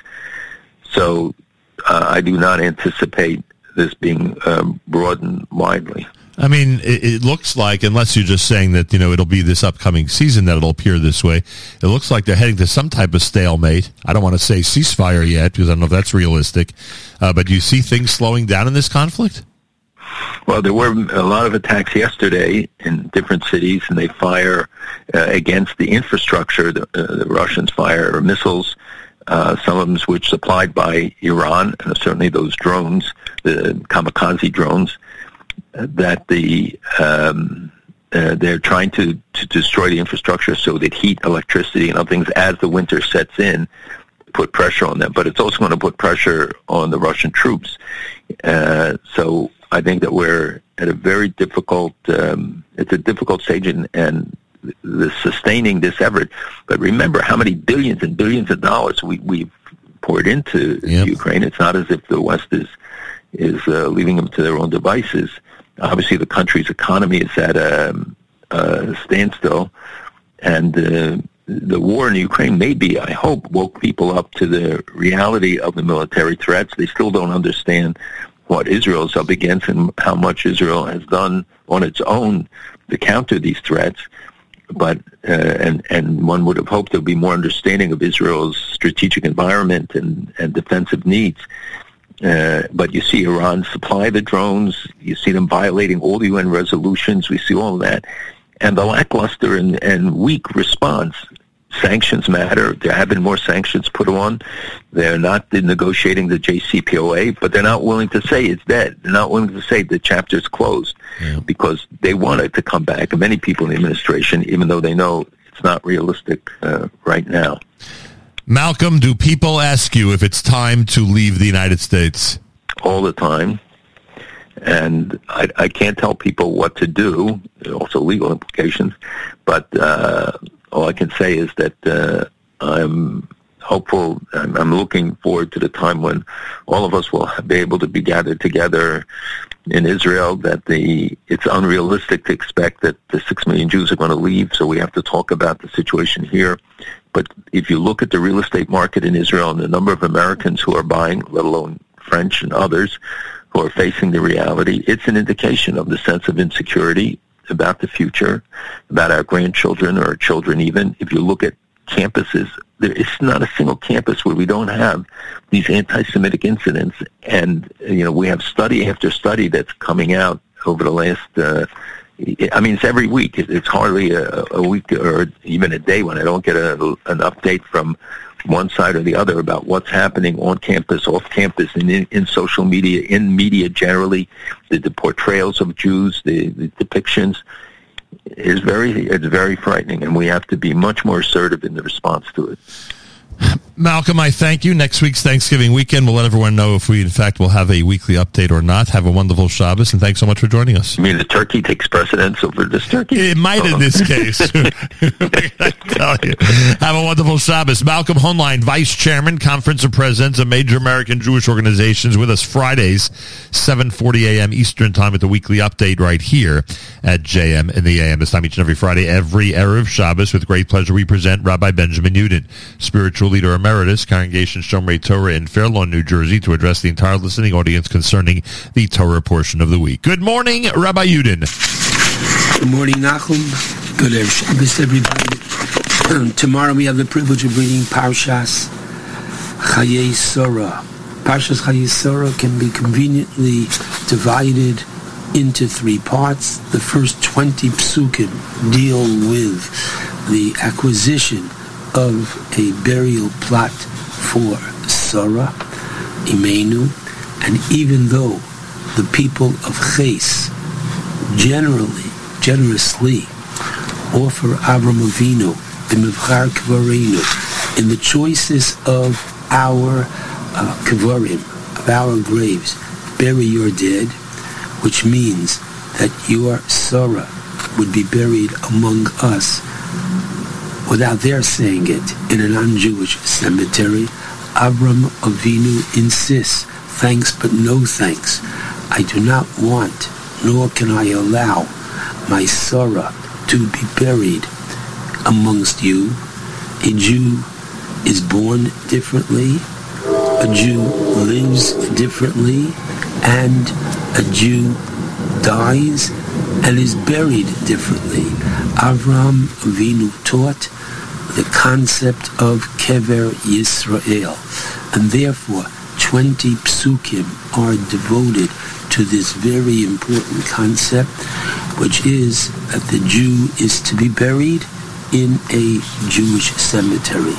And it's very important for people to know this and talk about this, because today, when Chas v'Shalom, there are all kinds of alternatives, and we're talking about, God forbid, cremation, we're talking about, God forbid, above ground burial, and this is something that all Jews need to know, that we are to be buried in a Jewish cemetery. The next 67 psukim of the Parsha deal with the acquisition of a wife for Yitzchak. And keep in mind, a very powerful Drushos Haran, Eliezer doesn't come to the well and say, all the girls, come sit down. I have ice cream and all kinds of treats for all of you. I just want to ask you girls a question. Okay, who believes in God? So everybody gets ice cream, but it is only the ones that say, we believe in God. They are the ones that can be considered for a wife for Yitzchak. No, that's not exactly what appears in the Torah. Eliezer looks for the young woman who is a Ba'alas Chesed, one who will not only answer in the affirmative that I will give you water, but I will water your camels. If she is a good person, that is the one for Yitzchak. Why? Because, says the Drushos Haran, proper theology, belief in Hashem can be taught. But good midos, good character, that is most difficult to change. And therefore, the women of Canaan, reflective of their society, were not good people. Therefore, Avram Avinu sends his trusted servant to Aram Naharaim, where even though they might be idolaters at this point, but given their good character, that would be the proper mate for Yitzchak. The last closing part of the parsha deals with the burial of Abraham. I'd like to focus this morning on a very famous Rashi, whereby he quotes the Bereshis Rabbah in defining for us what the Torah tells us at the end of the long chapter of getting a bride for Yitzchak. The Torah tells us, Vayeho Yitzchak ha'ohelo Sarah imo, that Yitzchak brings Rivka into the home, the home of Sarah Imenu. Once the Torah uses that extra letter, the home, what was unique about that home? So, we're all familiar that as long, says the Medrash, as long as Sarah was alive, a cloud and anan was affixed to the entrance of her tent. When she died, that cloud stopped. But when Rivka arrived, the cloud returned. As long as Sarah was alive, the doors were open wide. When she died, that generosity ceased. When Rivka returned, the generosity returned. As long as Sarah was alive, a bracha mitzuya be'isa, a blessing, was associated or found with the dough.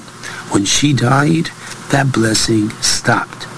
And when Rivka arrived, the blessing returned.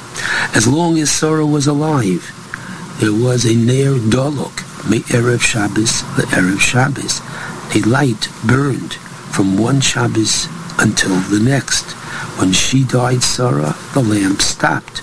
When Rivka arrived, the fire returned. So Yitzchak saw that she followed the example of his mother, and this is what the Torah then tells us. He takes her as his wife, he loved her, and was comforted for the death of his mother. My friends, Pukhazi, take a look. These three elements which the Medrash highlights regarding the bracha, mitzuya be'isa, the blessing found in the dough, the light which was burning from Shabbos to Shabbos, and the cloud over her tent, these three find their exact parallel in the Mishkan. We find in the Mishkan that there was the Shulchan. And the Shulchan, the Sefer HaChinuch tells us that Hashem says to Klal Yisrael, make for me a Shulchan, have the Lechem HaPanim, the 12 lobes on the Shulchan, and by our complying with Hashem's directive, this will give Hashem the opportunity to provide for Klal Yisrael bracha mitzuya be'isa, that we will be blessed with our parnasa, with our sustenance. Hashem says to Bnei Yisrael, make for me a Mishkan, and in the Mishkan I want a menorah that you are to light for me. I will then enlighten for you. So namely, there is that Ner Dolok, the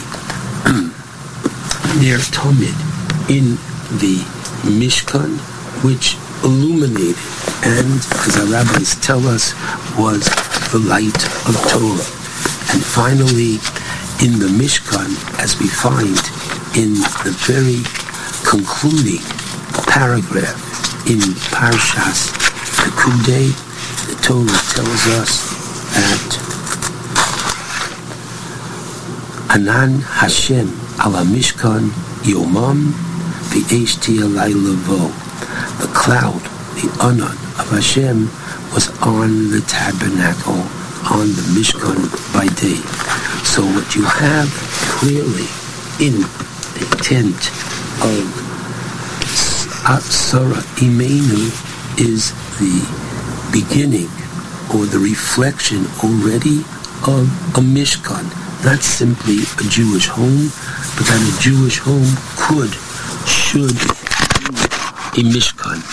Now, if we take a look in the Nefesh HaChaim, in Sha'ar Aleph, and this is Perek Daled, in a footnote, Chaim Volozhiner writes regarding the Mishkan, and he says a very interesting idea, that the Mishkan comes from the Kedusha of man.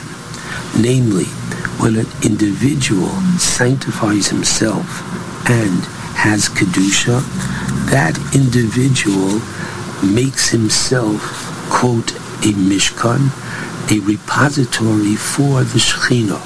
And as the Ramban writes in his introduction to Sefer Shmos, that the Geula, the ultimate redemption of the Jewish people, was not when they were taken out of Egypt, and was not even when they received the Torah at Sinai, but when they accepted upon themselves, Na'aseh v'nishma, when they accepted upon themselves to observe Torah or mitzvos, and they became kadosh, then they, from their kedushas hapnimi, from their inner sanctity which they had amongst themselves, then they were worthy to have the kedusha hachitzoni, namely the outer kedusha, which was manifested in the sanctuary.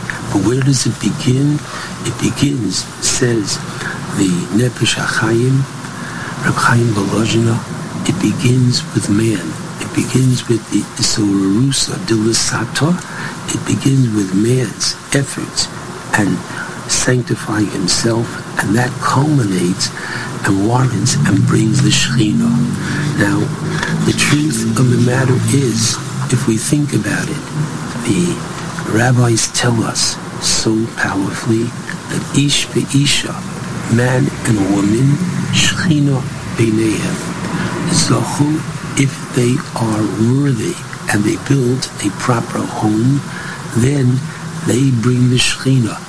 That Yud in the word Ish, that Hey in the word Isha, which are the two letters of God's name, Ish ve'isha, if Zachu, if they are privileged to live a life of sanctity, then Shekhinah, God's presence, is found among them.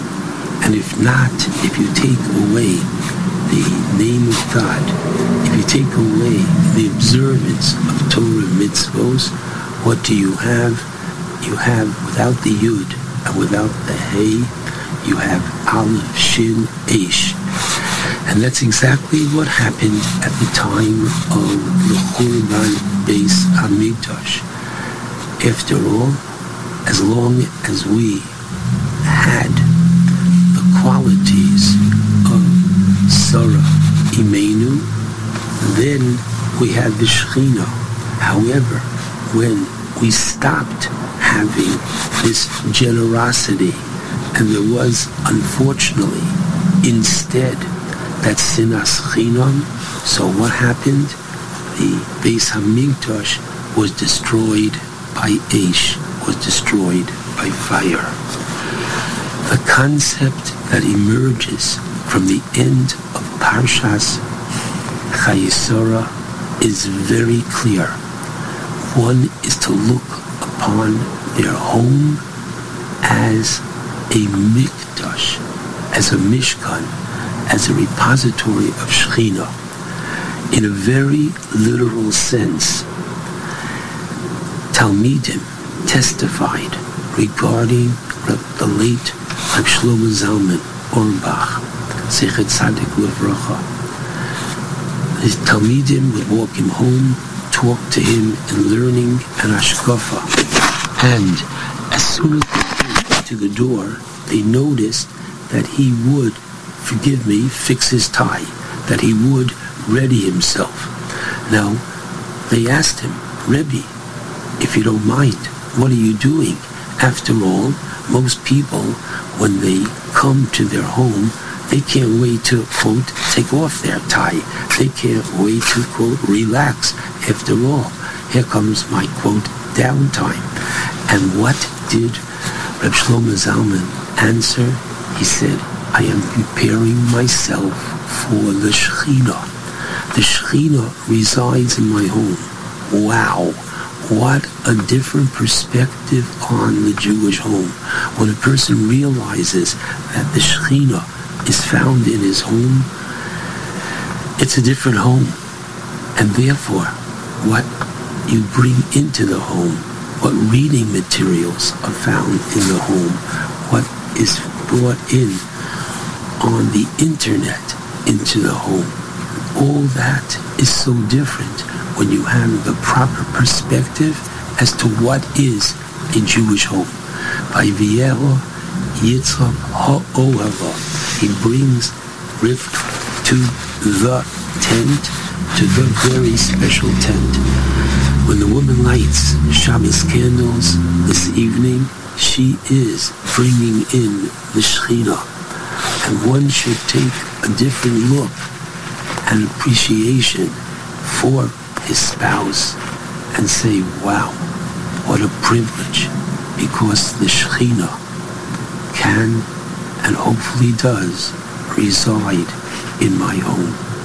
Shabbat Shalom to all.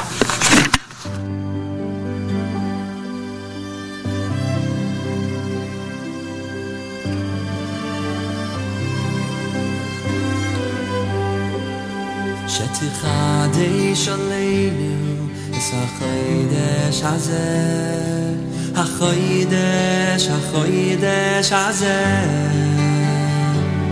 Shetichadesh Aleinu es hachodesh hazeh, l'taiva v'livracha. Oy v'sitel Chaim Aruchim, Chaim, Chaim Shel Shalom, Chaim, Chaim Shel Toivo, Chaim, Chaim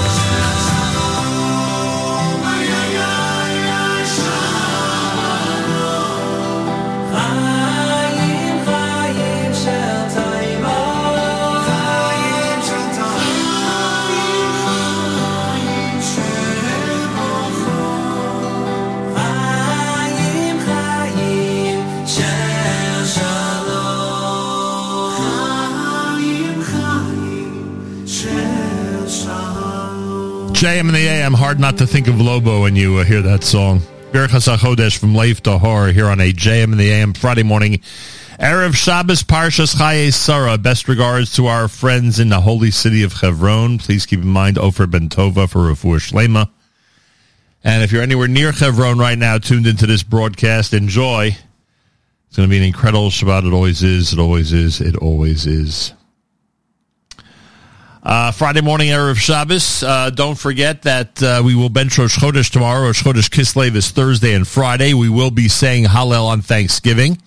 Rosh Chodesh Kislev is Thursday and Friday. Keep that in mind for next week. And candlelighting in New York on this Erev Shabbos Parshas Chayei Sarah, 4:15. 4:15 is candlelighting in New York. Make sure you know when things start where you are. Again, in New York, 4:15 candlelighting time on this Erev Shabbos. Make sure you know when things start where you are. Eitan and Yonina are in Chicago for Shabbos. I don't know what time it starts there, but I'm sure they'll find out in due time, I would assume. Let's see, what do we have here? Ooh, sorry about that. I want to thank those who are commenting on the app, especially those who are sending forth both Mazel Tov wishes and condolence wishes in this unusual week. Thank you to everybody who's doing that. Much appreciated.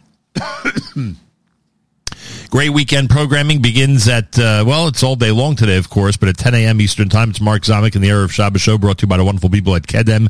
That's happening at 10 a.m. Eastern Time. Great music all through the day, all the way until candlelighting time. Tomorrow night, Saturday Night Siegel, 9 p.m. Eastern Time with Avrami and with Rabbi Eliezer Zwickler. And Sunday morning, Avrami, who is just being overworked, to say the least. Avrami is going to be subbing for Matis. Avrami live on JM Sunday, at 7 a.m. Eastern Time. Thank you, Avram. And thank you to Matis, who does 99.9% of the shows live. He's not able to this week, so Avrami's sitting in. And, of course, Monday, please God, especially if I'm feeling better from this cough, etc., I hope to speak with you at 6 a.m. Eastern Time right here at JM in the AM. That is that's our intention and our desire. and I certainly look forward to it. Mazal tov to all the honorees, including Reb Eugene, one of the honorees of the MTJ dinner this coming Sunday night, Mesivta Tiferes Yerushalayim, to Reb Eugene. We say a Mazal tov, well-deserved, and continued success with your incredible work with the yeshiva. Mazal tov to all the honorees of the Ohel dinner this coming Sunday night. It is going to be a unique and incredible program. Those of you who have not yet made last-minute reservations, do so at ohelfamily.org. I always say if you're going to go to one dinner or two dinners a year, make sure one of them is the Ohel dinner. And what can I tell you? I am a big believer in what they do.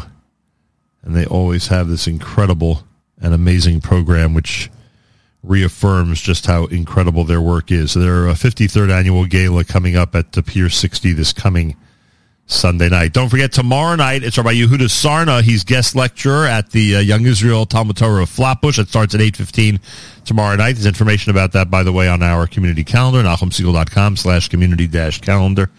So check that out. A special shout-out to our friends at A&H. Many of you are going to be shopping today in supermarkets and many kosher supermarkets around and about all through the country. Check out the A&H display in the meat department.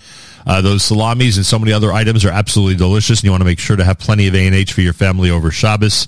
And as Hanukkah approaches, Thanksgiving and then Hanukkah, I know you're going to be entertaining a lot of folks over the next month or so. Make sure to have plenty of A&H in the house. You can't make a Hasselback salami without an A&H salami, right? I mean, I know that other companies might argue with that. I say there's no argument. You can't make a Hasselback salami without an A&H salami. So check that out and get ready for next week, Thanksgiving, when you're going to be entertaining so many people in your home for the holiday. More coming up. It's more Leif Tahar as you're listening to a Friday morning Erev Shabbos edition of JM in the AM.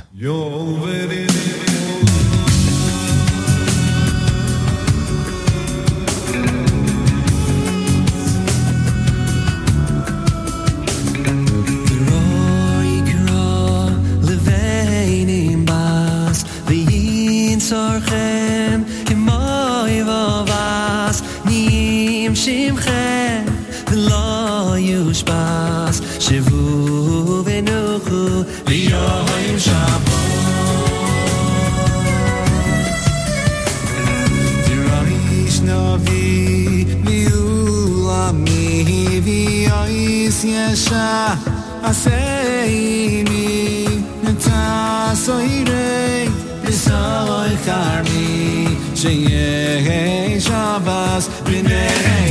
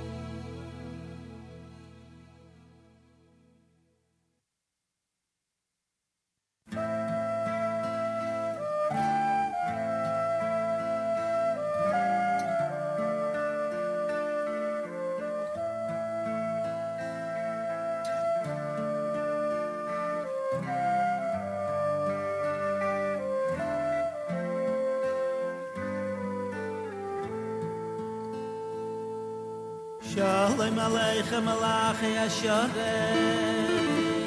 Malachi El Yoim Mimelech Malchi Amlachim HaKadosh Baruch Hu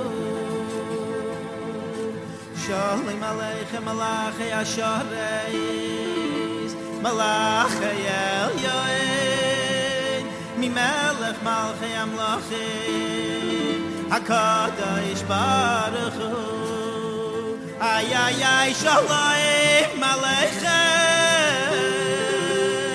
Malachi Asheres Malachi Eliyah Miyi Melech Malchi Amlachim HaKadosh Baruch Hu Yachem Shalom Malachi Shalom Malachi Elyon Melech Malchi Amlachim HaKadosh Baruch Hu Yachem Shalom Malachi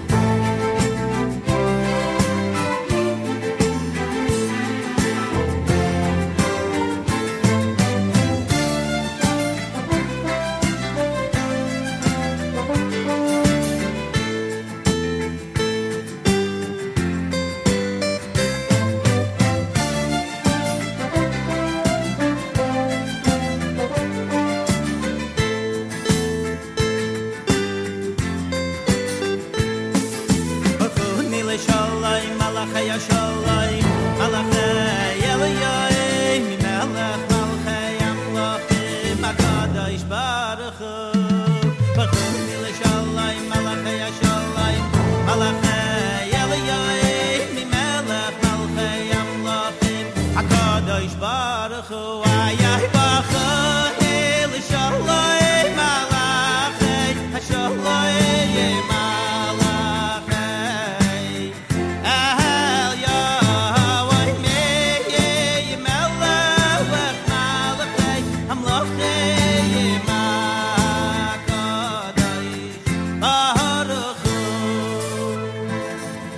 Eschem l'shalom malachi ashalom Malachi el yoim Mimelech malchi amlachim HaKadosh Baruch Hu Eschem l'shalom malachi ashalom Malachi el yoim Mimelech malchi amlachim HaKadosh Baruch Hu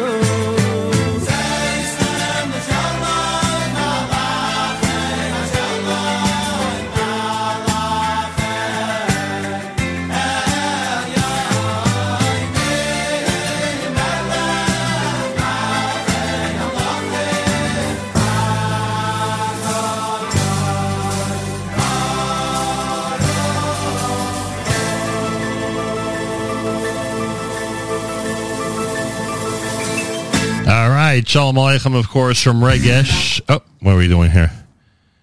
Let's see. 1 second. We're going to get the right theme. Hang on. We are going to get the right theme. There we go. Time to say good Shabbos with Journeys at JM in the AM.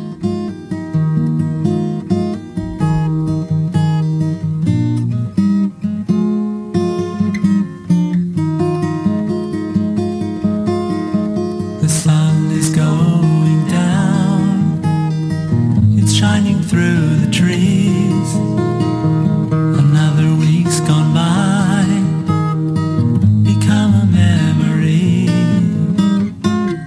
throw away your hammer. There's nothing left to do. Go on home and find the gift that's waiting there for you. Oh, it's time to say good Shabbos, 'cause all your work is done. Gonna spend the day together with the Holy One. Say a special blessing on a cup that's filled with wine. Man and his creator, it's a very special sign. Your candles will be burning, they'll fill your home with light, singing songs of Shabbos well into the night.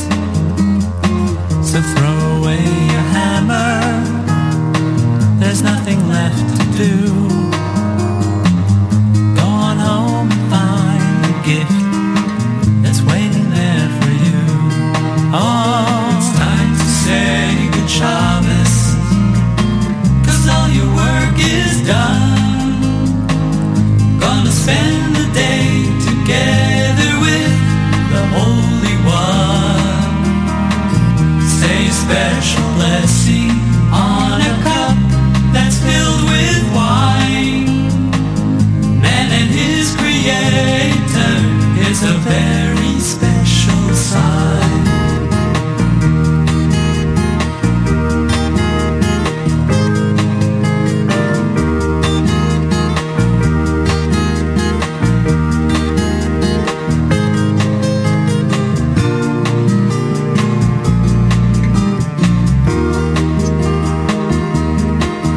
You can spend time with your family, you'll study and you'll pray. Why not wait till after Shabbos? Oh, those nails won't run away. So throw away your hammer, there's nothing left to do. Go on home and find the gift that's waiting there for you. Oh, it's time to say good Shabbos, 'cause all your work is done. Gonna spend the day together with the Holy One. Say a special blessing on a cup that's filled with wine. Man and his creator, it's a very, very, very, very, very, very, very, very, very special sign. Achenu b'Yisrael, Nachim Echem, our brothers and sisters in Israel, we are with you. It's your favorite America's one and only Jewish Moments in the Morning radio program, heard on listeners-sponsored digital radio.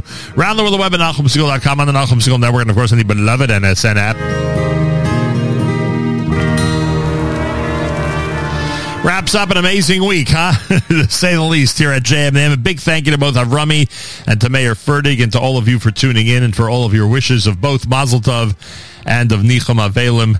And let us hope that going forward we celebrate more and more and more smachot together. This radio audience has been an extended, incredible family for 40 years, and it's phenomenal to share the good news with you, and you are phenomenal when we share tragic news with you, and I thank you for that and for that connection and for all your wishes.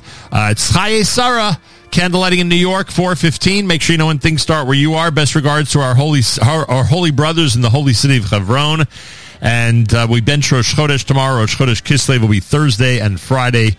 Tell Rabbi Heber we will be saying Hallel on Thanksgiving. Have a wonderful Shabbos, great weekend. Until next week, it's Nachum Segal reminding you, remember the past, live the present, and trust the future.